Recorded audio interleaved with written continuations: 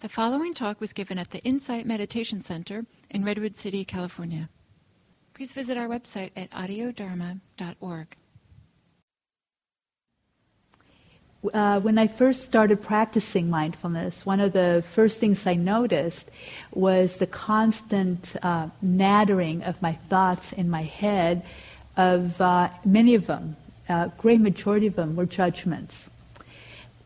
As I start this, I want to make sure we understand this isn't like a dictionary definition, but it's the way we define the word judgment in a useful way. And we differentiate between judgment and being judicious or discernment.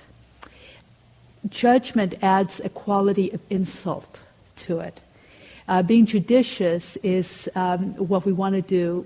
We want to discriminate between whether something's helpful or not. So, for instance, it's important to be judicious whether somebody's tall enough to reach the top shelf, right?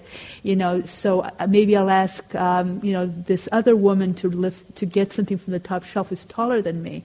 That's just being judicious. But maybe I have this idea that they're better than me because they're taller. And so, I might think, that I'm less than because, so that's being judgmental, and often people have these crazy ideas that we're supposed to be different than we are. And the Buddha said that there were three major conceits. And one of the things about conceit, we talk about in the process of becoming freer and freer, there's like these 10 fetters, and those are like the qualities of our personalities that keep us from being free. And as we get freer and freer, we kind of let go of them one at a time.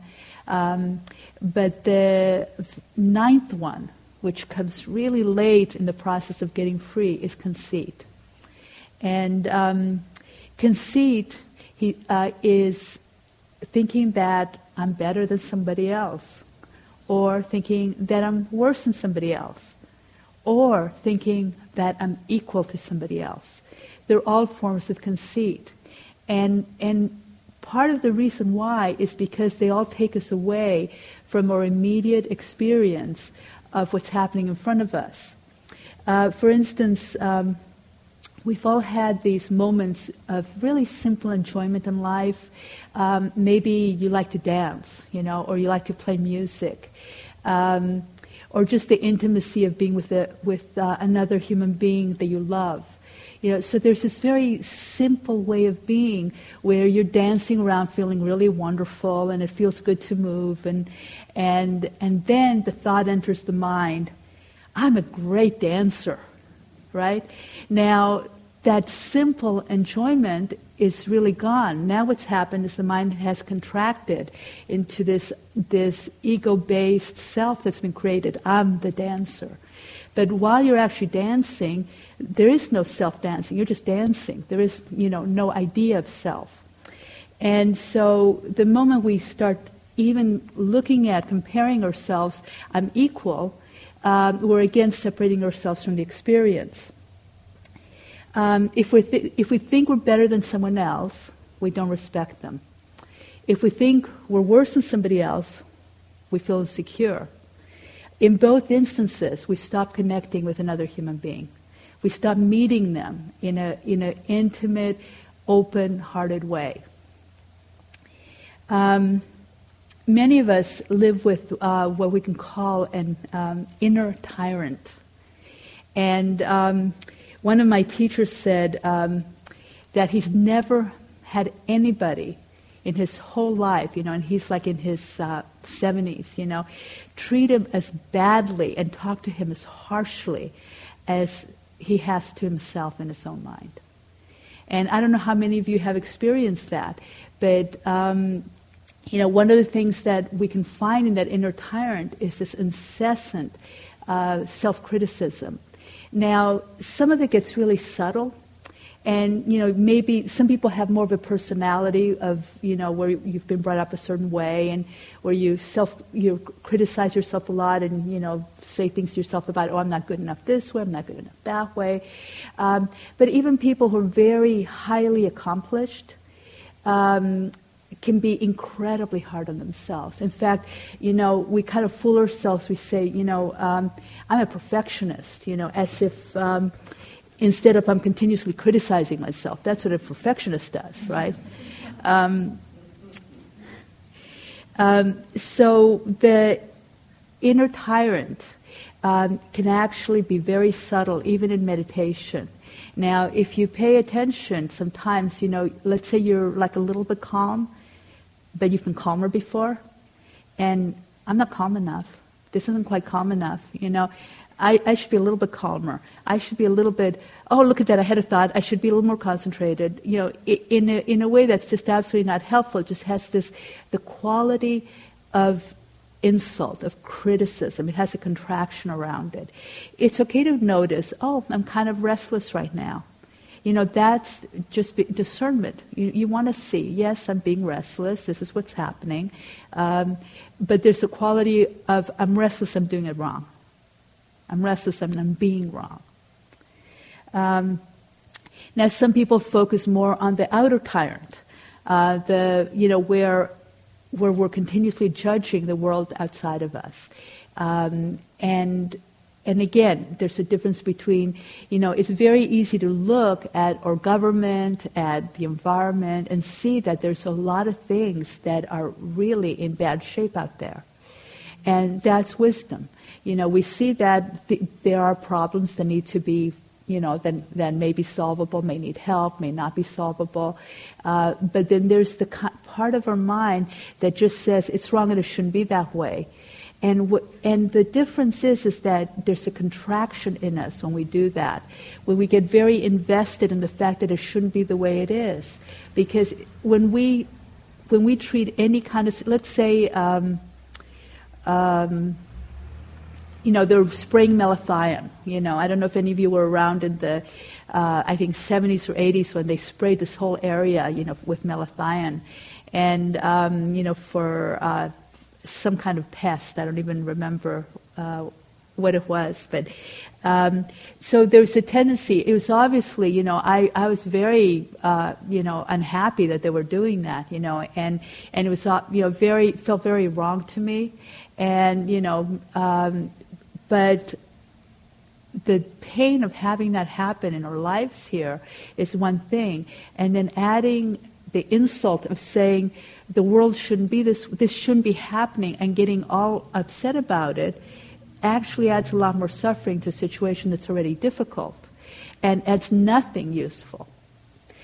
So what we're looking at is how do we take when things aren't the way we want them and respond to it if we can. Now, with the malathion, we couldn't do anything about it. We tried writing letters. We tried making phone calls.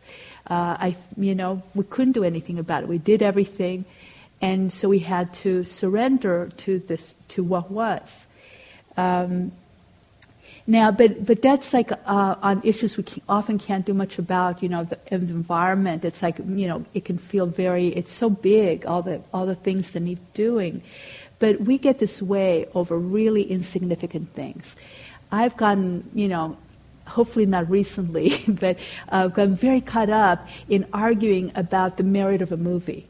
It's like, no, that was really, this is really what it meant, and I mean, it's fine being enthusiastic, but there's a certain contraction when our opinion becomes so important. We're judging something as being so important, and we start identifying with it.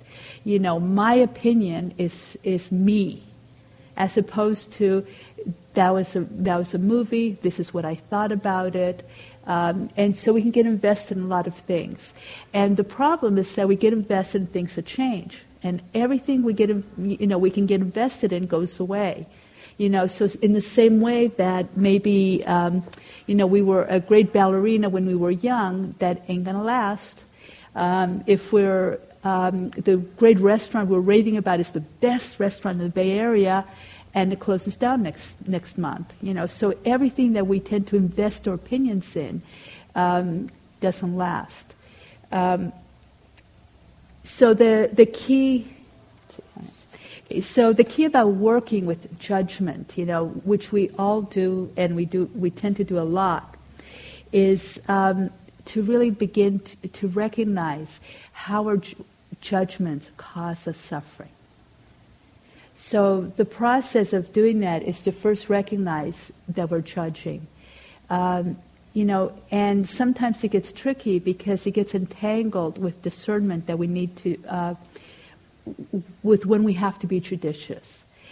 For example, let's say I'm the boss and I have an employee who has very poor listening skills. And I have to be aware of that, and I have to work with them in relation to the skills they have. Now, if I'm being discerning, I still see them with a lot of respect and respond to them, with compassion. And see, maybe I can place them somewhere, or maybe I fire them with compassion if needed. But if I'm being judgmental, I start disrespecting them. And so one of the things that we notice when those two things get entangled, because, maybe, I definitely see they have poor listening skills, but I'm also very judgmental. And when it gets entangled, it creates a lot of suffering. And how do you feel when you're being judgmental? How does your heart feel? And that's really the question is that if you look at someone, you go, God, they're stupid. How do you feel inside yourself when you're having that kind of judgment? So that contraction, that lack of openness, it might be mild, but it's a form of suffering. Sometimes it's tricky to see because often when we're being judgmental, it gives us a sense of power. And when we're being very critical, I don't know if any of you ever have the tendency to be righteously indignant. Have any of you been that way, where you kind of, oh, I know better, type attitude, and it gives you a sense of pleasure, right? There's a certain little bit of power there, so that power can mask the actual pain underneath it. Because when you see somebody else being kind of arrogant, you don't like them, right? I mean, how many of you like arrogant, somebody's being arrogant, right? But somehow that little sense of power doesn't let us see that in ourselves. But if we really look what's underneath the righteous indignation, we can see that underneath that there's a certain level of suffering. So in terms of working with judgments, they're going to happen. We don't want to add insult to injury by judging ourselves for being judgmental, especially since we do it so much.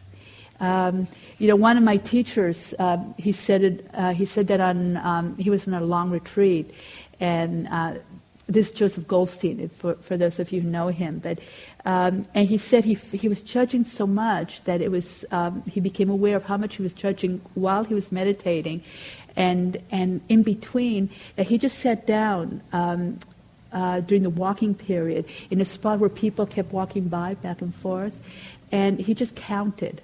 He just counted how many judgments he was making, and, he was at, a few hundred before the walking period was over, and that person's to this, that person's to that. Oh, I like those socks. Oh, I like that. I don't like this. I don't like that. Just over and over and over again. His mind just kept doing that. And so it's like a really interesting process. Oh, the mind is doing that, and that's what it does. So the key to working with judgment is to recognize that they're there. Might do that by labeling them. I like labeling judgment because it really gives me an immediate space around it. And accepting that, oh, this is just a judgment. It doesn't mean I'm a terrible person for judging. And then really noticing the suffering involved in doing that. It's only when we really recognize that the judging ourselves or another or a situation, that it causes us pain. When we really see that clearly, does it drop away? So it takes the real recognition of the fact that that's causing us suffering, that's causing us separation, lack of intimacy. So that's, it's time, so I'll stop there.